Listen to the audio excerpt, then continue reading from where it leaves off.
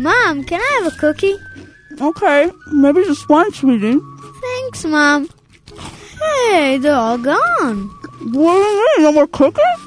Who took the last one? Mom? Gilis Goodies, the best home-baked cookies, cakes, and pies in Israel. This Purim, send a Gilis Goodies care package to an Israeli soldier. Just go to gilisgoodies.com. That's Gilis goodies.com. Gilis Goodies. So good, they're gone.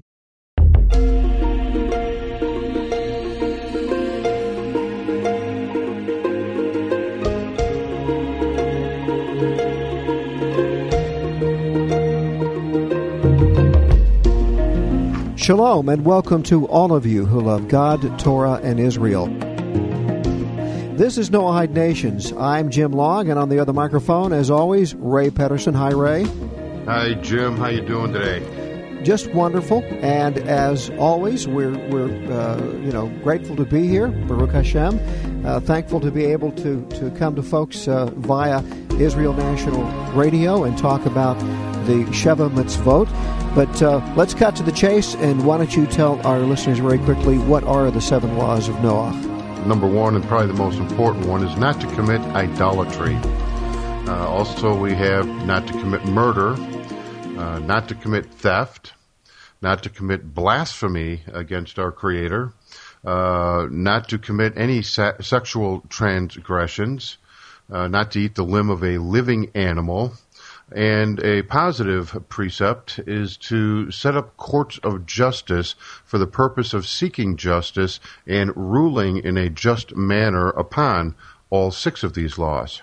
Well, thank you, Ray. And the thing is that we like to remind our listeners that as you just pointed out, that the 7 laws that we just enumerated are category headings, and there are many permutations to these laws, and that there are some who believe that the 7 laws are just a basic, almost an entry-level relationship with Hashem, but most of our listeners who have been longtime Noahides know that it's more than just entry-level. It's a richness and a relationship that many of us would not give up, and we would not turn back to the former ways that we believed.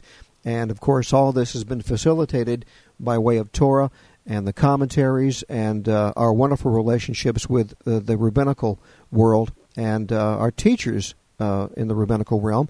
And we have a rabbi today who is a guest, Ray, and he's not really a rabbi with a congregation at this point in time. He has another outreach, if you will, and his outreach is to those who have fallen upon and fallen prey to drug abuse, and he is Rabbi Moshe Markowitz. He's based in Baltimore at BD Health Services. And Rabbi, first of all, welcome to the show today. Thank you. Good morning. Good morning.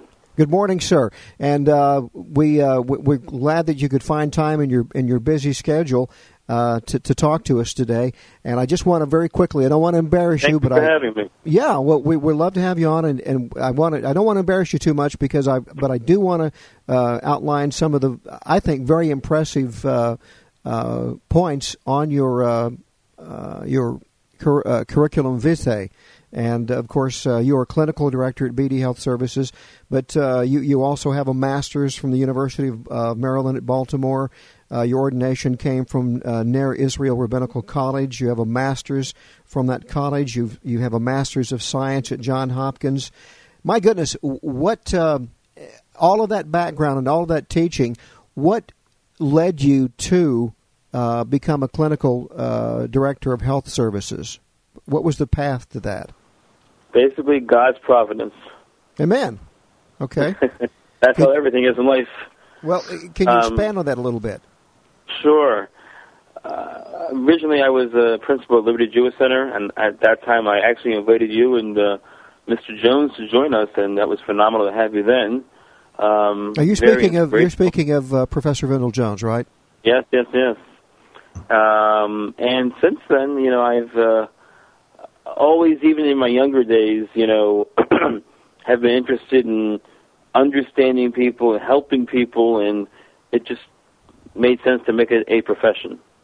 Right. And now, thank God, we have hundreds of clients that we're helping in the Dundalk area of Maryland.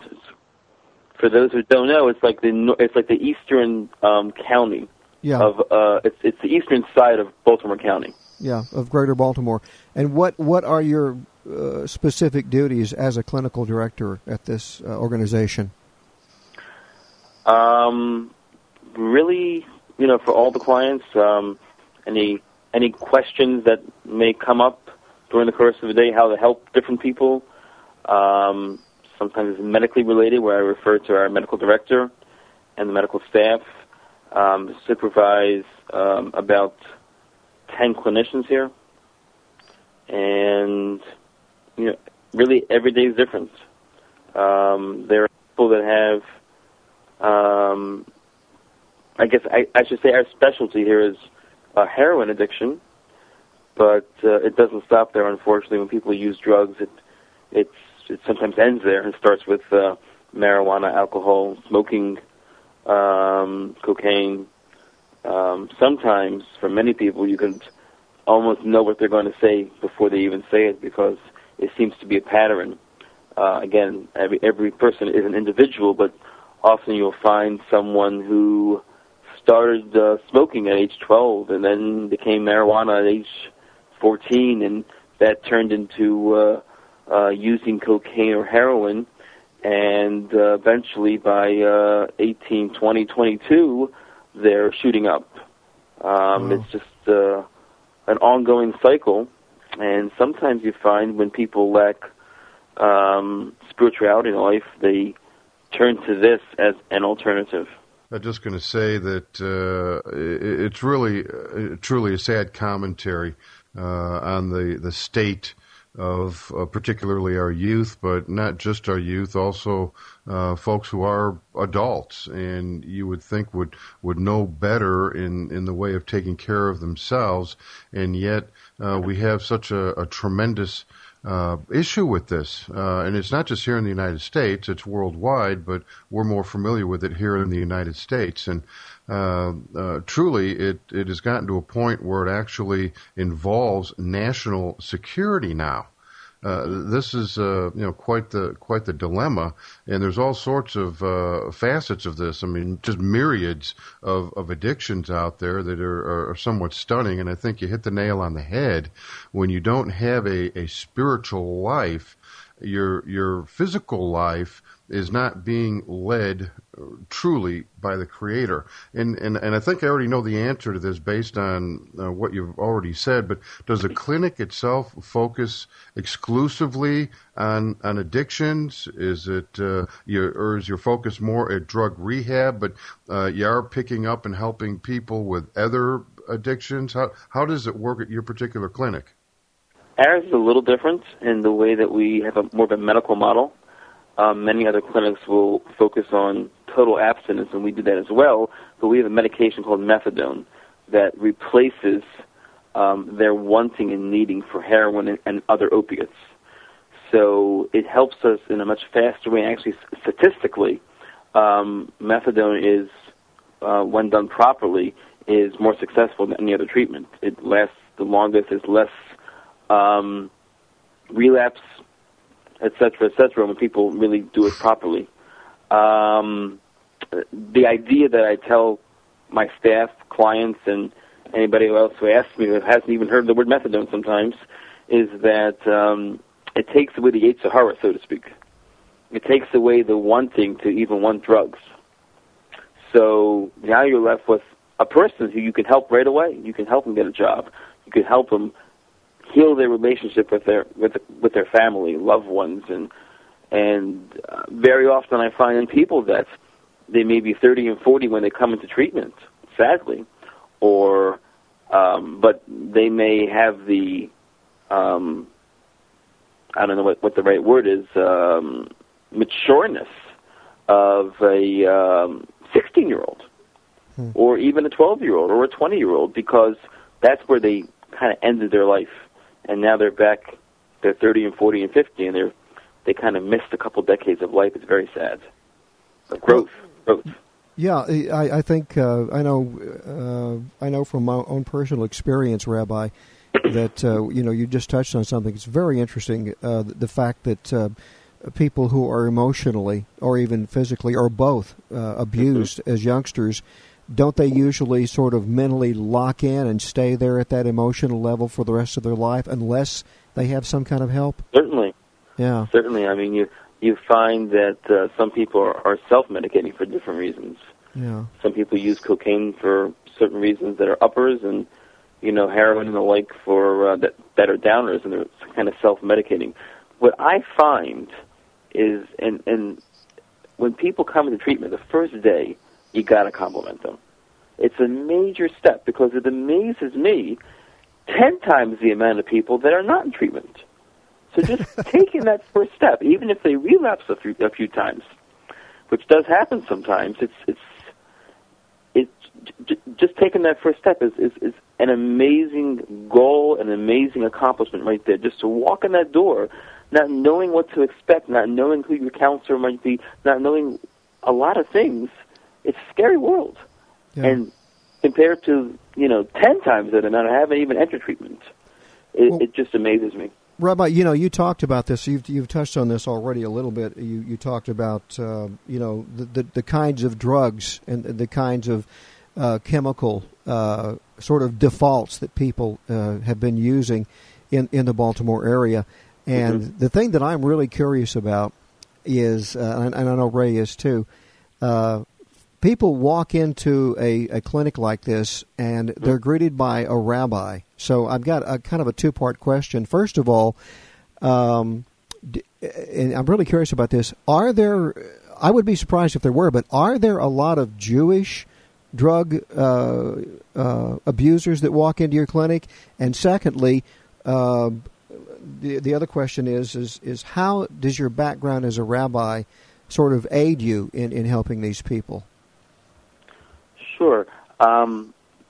We have had, several Jewish clients here and there. Primarily not. The area that I'm in now really is not a Jewish area. It's East Baltimore County.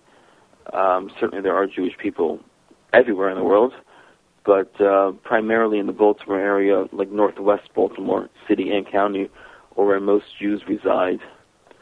So some people actually ask me, when you go to work, do you wear your yarmulke? Sure, proudly. I think it's I think it's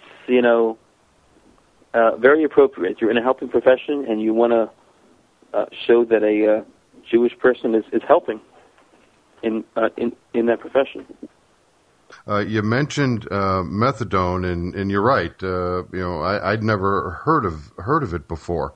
It sounds almost like a miracle, a blessing from Hashem.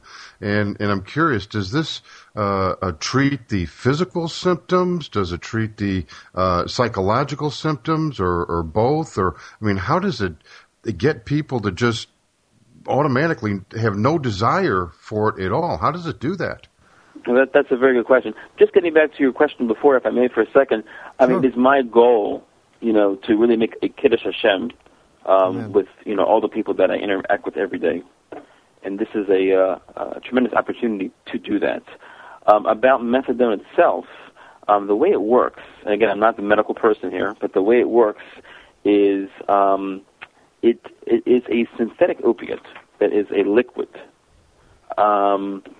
And people are not shooting it up, they're drinking it, and it's a prescribed medication that attaches to the neuroreceptors in the brain that's expecting the heroin there. Patients honestly expect to die. Like if you could imagine that feeling, anybody ever had that feeling, they're almost going to die. They honestly feel that they're going to die if they don't have their heroin. Okay? So wow. It's that difficult.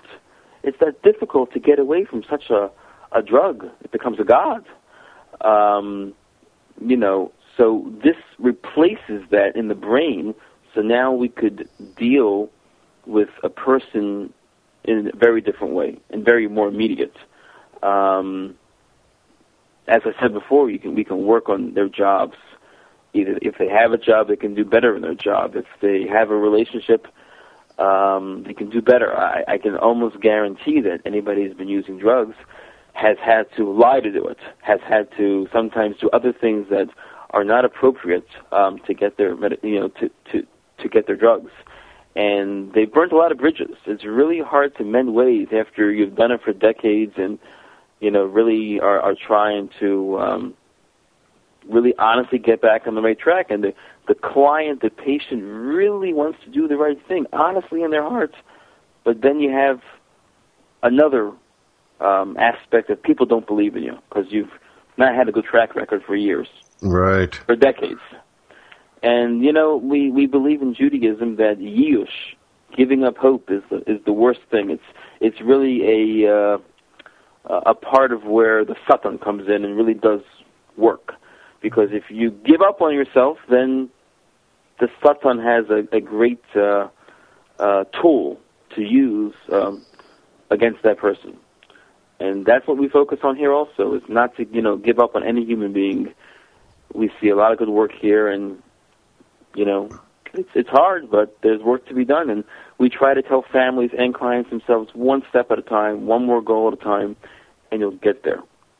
And well, it's interesting. Sometimes families have this idea that they should be well tomorrow, and if we could just show people that it's happening slowly, at least something's happening a little bit at a time, then they have what to believe, and then they have what to hope for.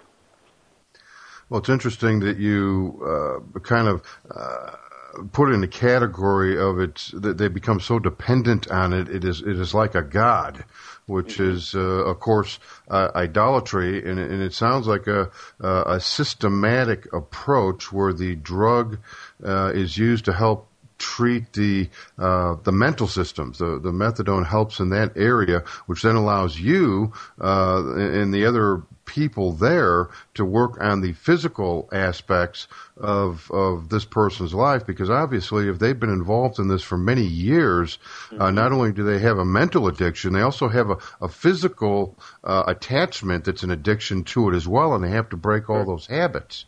Sure. Yes, it's a very difficult cycle sometimes. Rabbi Markowitz, of course, I'm sure that a lot of the people listening to today's show are thinking, okay, well, fine, this is wonderful. There's someone doing a lot of good out there in the world, a rabbi who's helping drug users, and they're probably thinking, well, why are they having this gentleman on the No Hide Nation show? And I have to tell you that all this is leading up to something that is just, to me and Ray both, very groundbreaking. And that's the reason we're having you on. You have decided, and I think you've just started to, you have decided to actually implement the concept of... About to. Pardon? About to. Oh, about to. Anyway, the point is you are about to implement the idea of teaching. I guess, are you going to teach the 7 laws, or you're going to utilize the concept of the 7 laws to help people in drug rehab? Can you explain that? Right. It would depend on the client's wants when it comes to that. For some will be, it's a useful tool, a very useful tool in getting clients to get back on the right track, to get their life together. If they can focus on these 7 laws, they're about, humanity. If you look at the 7, drug addiction takes away from all the 7. Wow. So we would like to have people come in, train our counselors about, how to utilize the 7 ideas and the 7 laws of Noah to teach our clients, one by one, each one on a different level, so it's hard to say. As you know, in any person's religious affiliation or wanting or any kind of spiritual affiliation, every person's different. Sure. Some may not be interested. Some may be interested in learning a lot. Some may be interested in learning a little bit. Good. Do you think that possibly you would even employ the concept of teaching the 7 laws and sort of in a stealth manner, whereby you wouldn't tell them that you're teaching them the 7 laws? Could you actually get away with that, so to speak? Again, it's a client-by-client, case-by-case basis. Just for our counselors themselves to know more about them, everything trickles down. Yeah. Everything trickles down. It's really about humanity. Yeah. Are your counselors all Jewish or various backgrounds? Various backgrounds. Okay. All right. Yeah. Well, Ray, I think you had a question that you wanted to ask the rabbi. Yeah, because I find this absolutely fascinating and fulfilling at the same time, because I truly believe, and you mentioned it earlier, the spirituality either never was or has left from all of these individuals. And by means of the Sheva Mitzvot, I truly believe, and the results aren't in yet, of course, but I really believe that you'll make some significant headway, because the 7 laws, number one, make so much sense that it's very in an orderly. I'm sorry? It's basic. Yes, in its understanding, even though it goes to deeper depths. I mean, there's 7 categories and then 66. Some argue 70 subcategories, which actually evolve into thousands. But from a basic level, it gives people something to hang on to. Something that they can implement in their lives immediately from a physical standpoint as well as a spiritual standpoint, because you are bringing the Creator in to the equation, which was never there before. And I find that remarkable. And I'm curious, you're a Jewish man and a rabbi, and I got the call from you about any books related to the 7 Noahide laws. Do I have any documents? Being Noahide nations, it would be conceivable that I might have a few things. But you came to me. Whatever gave you this idea to implement this? As I said before, it's really a logical step in treatment. Even if it's not even spiritual in nature, these are basic 7 ideas of taking responsibility. What you find missing often in society is a lack of responsibility. And this helps people have more responsibility and take control of their own lives as opposed to drugs or someone else taking control of their lives.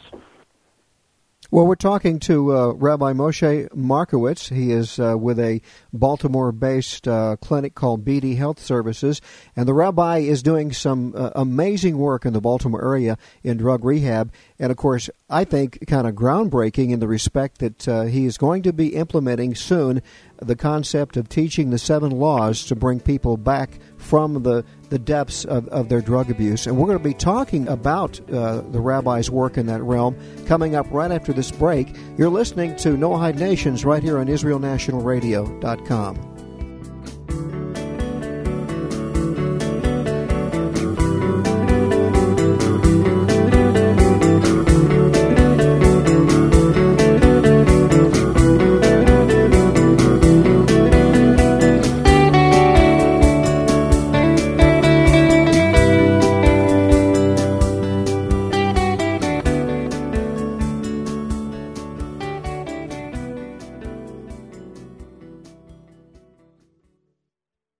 You mean to tell me you don't have an ArtScroll Siddur? No wonder you have trouble following the prayer service. Take advantage of ArtScroll's 33rd anniversary sale, where all Siddurim and Chumashim are 33% off. For instance, an English-Hebrew prayer book with detailed footnotes in English, interlinear format, and more. 33rd anniversary, 33% off. That's ArtScroll books on the web at www.artscroll.com/arutz. ArtScroll books. Point, click, learn. Is you not tuning in to the Tovia Singer Show on Israel National Radio? Well, he's got new timed. Now Tovia Singer is live every Tuesday through Thursday at 10 p.m. in Israel and 3 p.m. in New York City. You can download his podcast, your iPod, iPhone, iComputer, and whatever, because Tovia Singer is the most Zionistical, nationalistical, controversial, no-holds-barred pro-Israel talk show host on the internet. Streaming live from Israel to your ears. Tovia Singer, Tovia Singer, Tovia Singer. That's Tovia Singer on IsraelNationalRadio.com.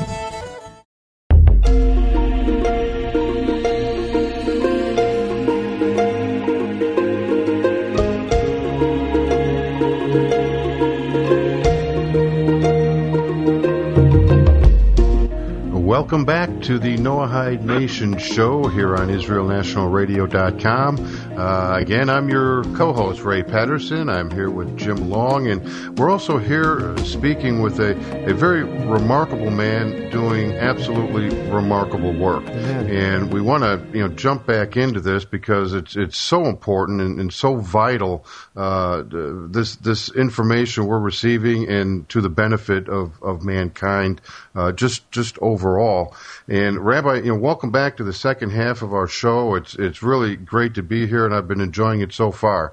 One of the things that's fascinating, and I'm curious, in using the Sheva Mitzvot, the 7 Noahide laws, have you determined a path, an approach to make real use of this successfully in your clinic? Sure. You were saying about in this clinic itself? Yeah. Or are you familiar with anything that would be similar to this utilized in other clinics? I mean, for me, this is the first time I've ever heard the 7 Noahide laws, the Sheva Mitzvot, being used in any area of medicine. Okay. Well, yes and no. In general, I have never heard of this, and this will be a pioneer idea here.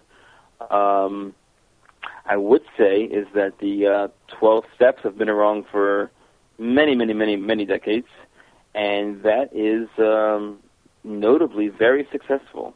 And you kind of wonder why. And my thoughts is that because it has a very serious spiritual component, number one, and number two, it has a very serious component of responsibility. Those two things make something work. Those two things make society work, and that's what we would like to always cultivate in our clinic and our clients.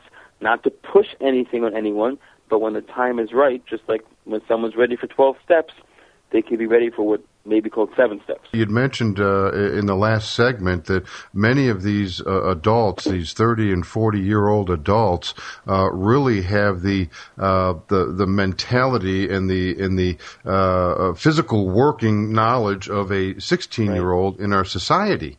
And I find that stunning, but yet pondering it does make a whole lot of sense. How are you able to help these people out of that? And I'm assuming you're going to be using the Sheva Mitzvot as a means of accountability and responsibility. But how successful do you think you're going to be in bringing these folks out of that pattern that they're stuck in? I mean, to evolve them to the actual age that they are today, for example. Sure. It's a slow process, and you have to, take it one step at a time, as I said before. We've been successful up to now. This is just an added serious, important component, is given the ideas of Sheva Mitzvot B'nai Noach. That's just another serious component to those that are interested in going that route. It's a real help.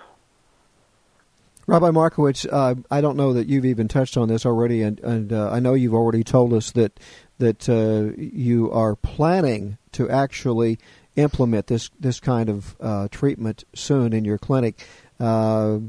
Is it too soon to talk about the specifics of the methodology? Do you have an outline yet? I know that you talked to Ray and I about this, and we're very excited about it. Can you talk about the specifics, or is it still too early? It is early in some ways, but roughly the idea is that with the books that are guided to this, people will have a lending library.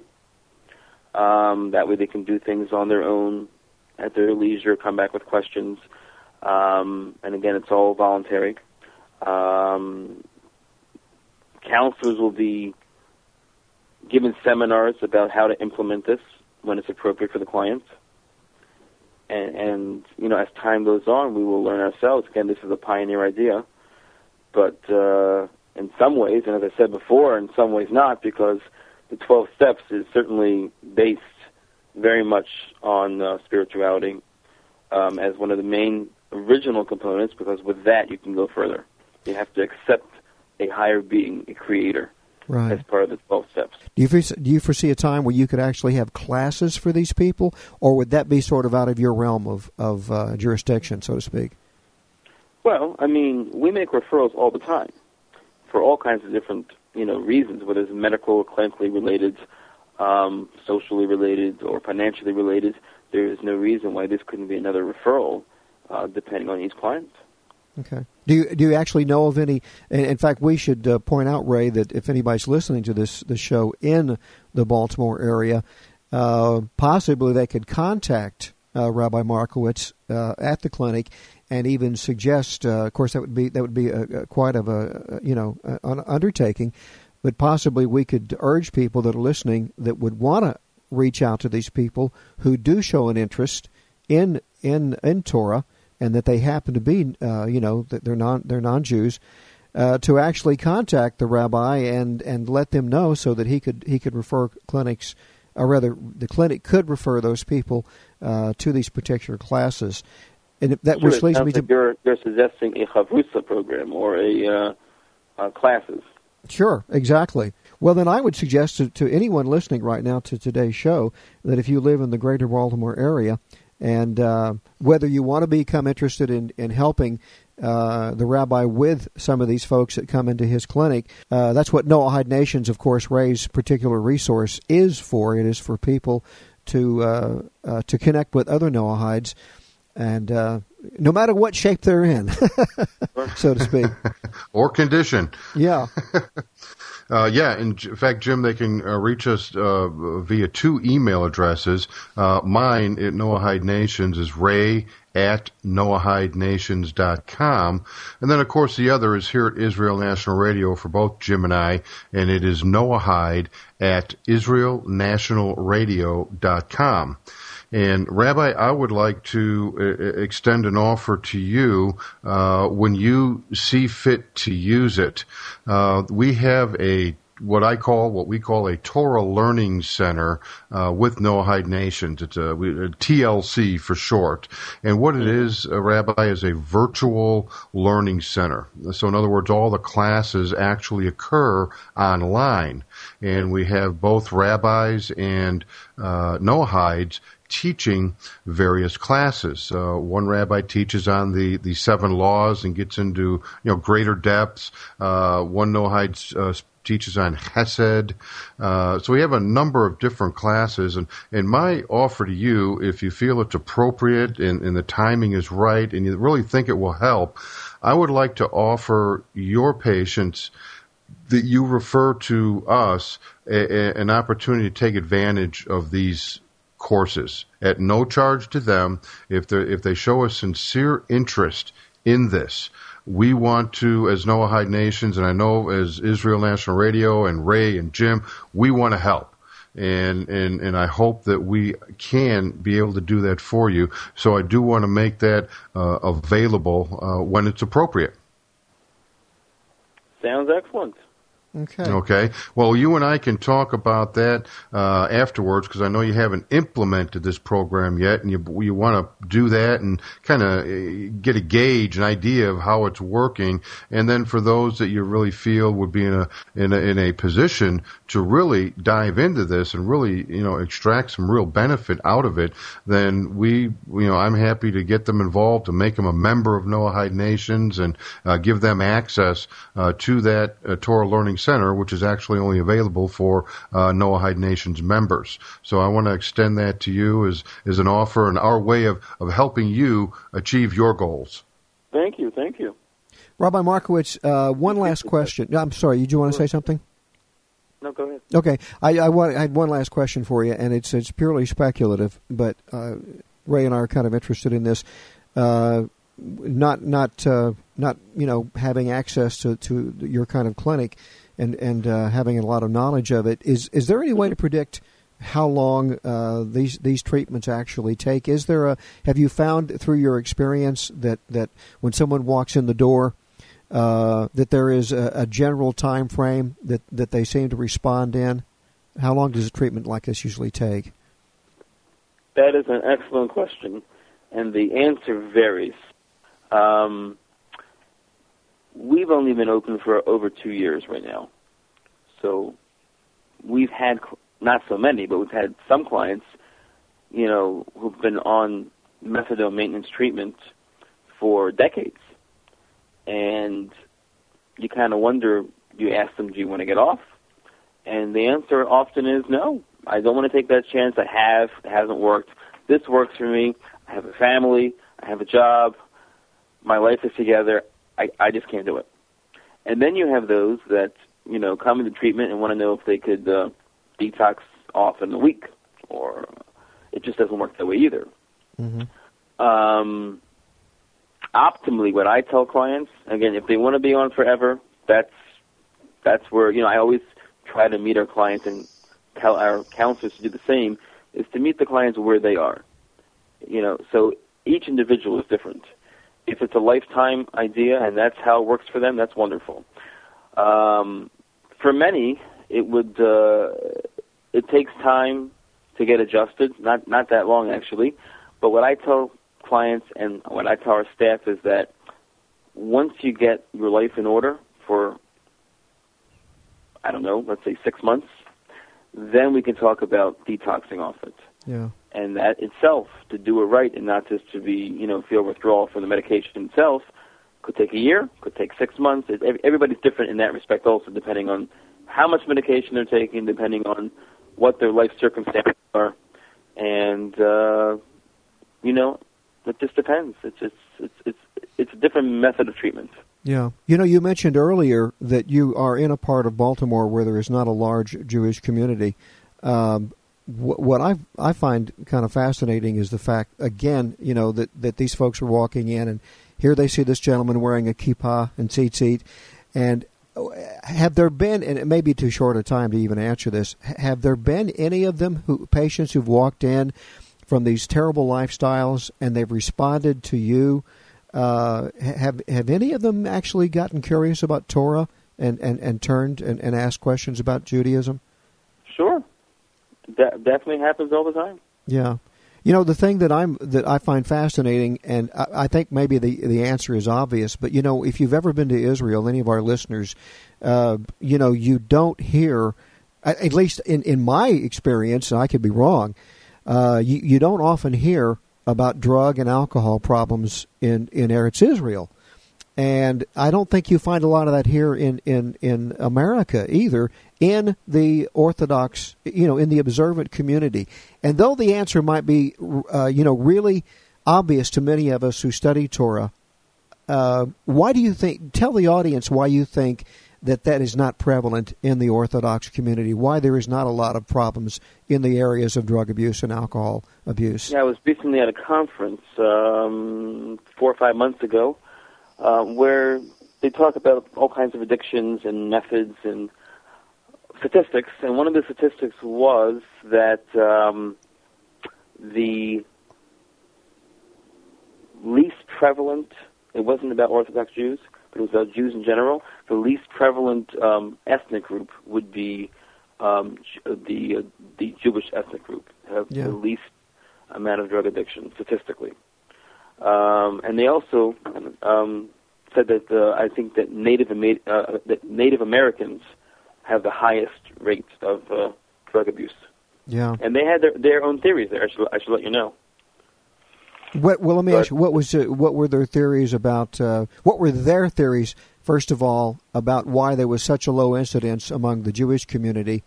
And what is and do you agree with that? And if not, what is your theory about it? Their theories were that, I should say one in particular theory was, and they really didn't know exactly, but the only theory that they could think of is that maybe Jewish people haven't been around as long with these type of things available, whereas Indians and Native Americans have been around many, many more millennia, and it's just been more available to them.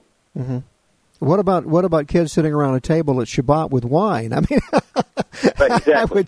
I would think that the Jewish community, going back 3,000 years, the kids are going to be exposed to wine at least around the Seder table. So, so what is your thinking behind that? I think it has to do with spirituality. Same. Yeah. If you have God, and specifically the one true God, in your minds all day. Obviously, everybody could do more of that, but that makes a difference. That keeps something in your neshama, as opposed to replacing it with something else. Yeah. Ray, what this reminds me of when we're talking about the low rate of alcohol abuse, especially in the Jewish community. And Rabbi, I don't know if you agree with this. What comes to mind is the parsha of Balaam and Balak. When Israel, the only way that the enemies of Israel in the Torah were able to get to the people of Israel, the only way was, one of the ways they did it was, of course, through the avenue of wine, and of course that led to other terrible things. And I wonder if that memory isn't retained by Am Israel, by the people of Israel, that that you never, or is it the component that there is a kind of equilibrium that comes out of living in a Jewish an observant Jewish family? Could be all of the above. Well, and I would just throw in here that the Jewish community is reading the weekly parsha, and when that's over for the year, they start over again. So certainly reading about it time and time and time and time again, if only at a subconscious level, it is there in their minds and always being called upon. And as Rabbi Markowitz says, when you're the kind of person who is thinking of your Creator all through the course of the day, that goes a long way to having the strength to make it through the day. I mean, the idea is when you say brachot, all day long for different things, our goal is really 100 a day between prayers and, blessings over food. That's a connection 100 times a day. Yeah, you elevate every single thing you do. Every act is elevated to holiness. And go ahead, Rabbi. I'm sorry. I just wanted to give you an example. Please. I'm in a grocery store. And my son's next to me, and I want candy, right? And you see this in the next aisle over, right? And, no, the answer is no. You have to have dinner first, and maybe, whatever it might be. But then they'll still add more. But we say, you know what, that's not kosher. And somehow just stops there. Does that make any sense? Yeah. That's reminding the children at a very young age about their Creator. There's no question anymore. How does that happen? Well, I probably need to make an appointment with you because that's how I am, and don't let this out. That's how I am with my wife in the store. So, I'm curious, Rabbi. Do you have strictly Baltimore drawing? I mean, or is it just people for the Baltimore area, or do you also have people coming from outside of the Baltimore area? I can only think of one offhand that came from Pennsylvania. Okay.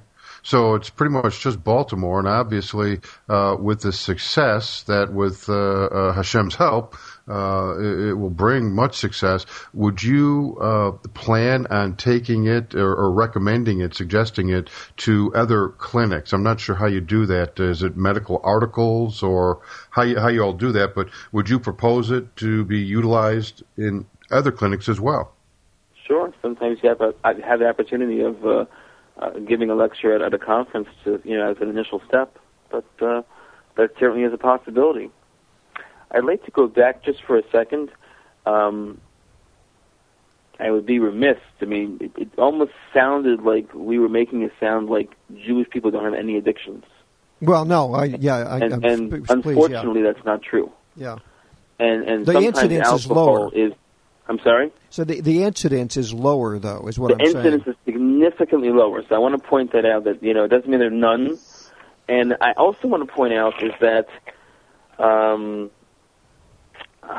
when drug abuse happens in the Jewish community or Orthodox community, it can be sometimes even more difficult to find treatment, or at least seemingly so, because of it's really hard. It's hard to go seek that out. It's hard to I could think of an incident where somebody was giving my cell phone. I have no idea who this person is, and called me and It was a girl in high school. I won't even mention the city. She was not even in Baltimore. Who was desperate. She got hooked on pills, and she just didn't know where to turn. She couldn't go to her parents. She couldn't go to her teachers. She said she would be, done for life. Yeah. And it's that has to be really, looked at. It's a significant problem. I never even knew her name, and I tried to guide her. But it's a significant problem. There's a lot of secrecy, and for good reason. But at the same time, it really needs to be thought of that way. That it could be difficult to get that kind of treatment. Yeah. Well, we're rapidly running out of time, Rabbi Markowitz, and I have to ask you very quickly: do you think that's the problem that this girl encountered is because it's harder for someone in the Orthodox community because there is so much more shame attached to the idea of an observant Jew falling prey to these things?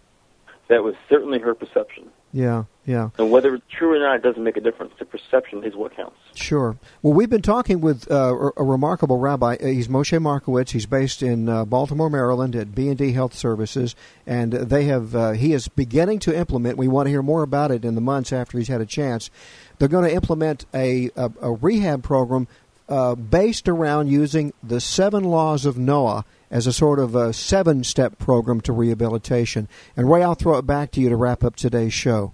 Well, Rabbi Markowitz, it has just been an honor and a blessing having you on the show today. I think we gained a lot of knowledge, and we want to wish you the best and much success, and that Hashem blesses your work mightily. And I'd like to remind all of our listeners out there, too, just like Rabbi Markowitz shared with us today, we must always have our Creator on our minds all throughout the day, every minute of the day, every second of the day if possible. So please, always look to the heavens for your strength and your help from Hashem, your Creator, because I assure you, He is always looking out for you. Until next week, Shavua Tov. This is Ray and Jim, Noahide Nations, right here on IsraelNationalRadio.com.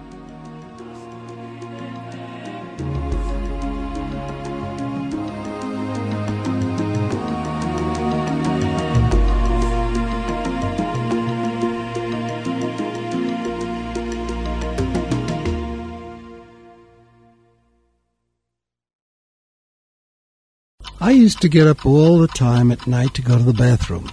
It was driving me crazy. I tried every different kind of prescription medication out there. Finally, I found Priso brand Apuntima. It comes in men's and women's formulas, is an all-natural herbal remedy that helps with urinary problems. Get Priso. It helped me, and it can help you too. Visit Priso.com.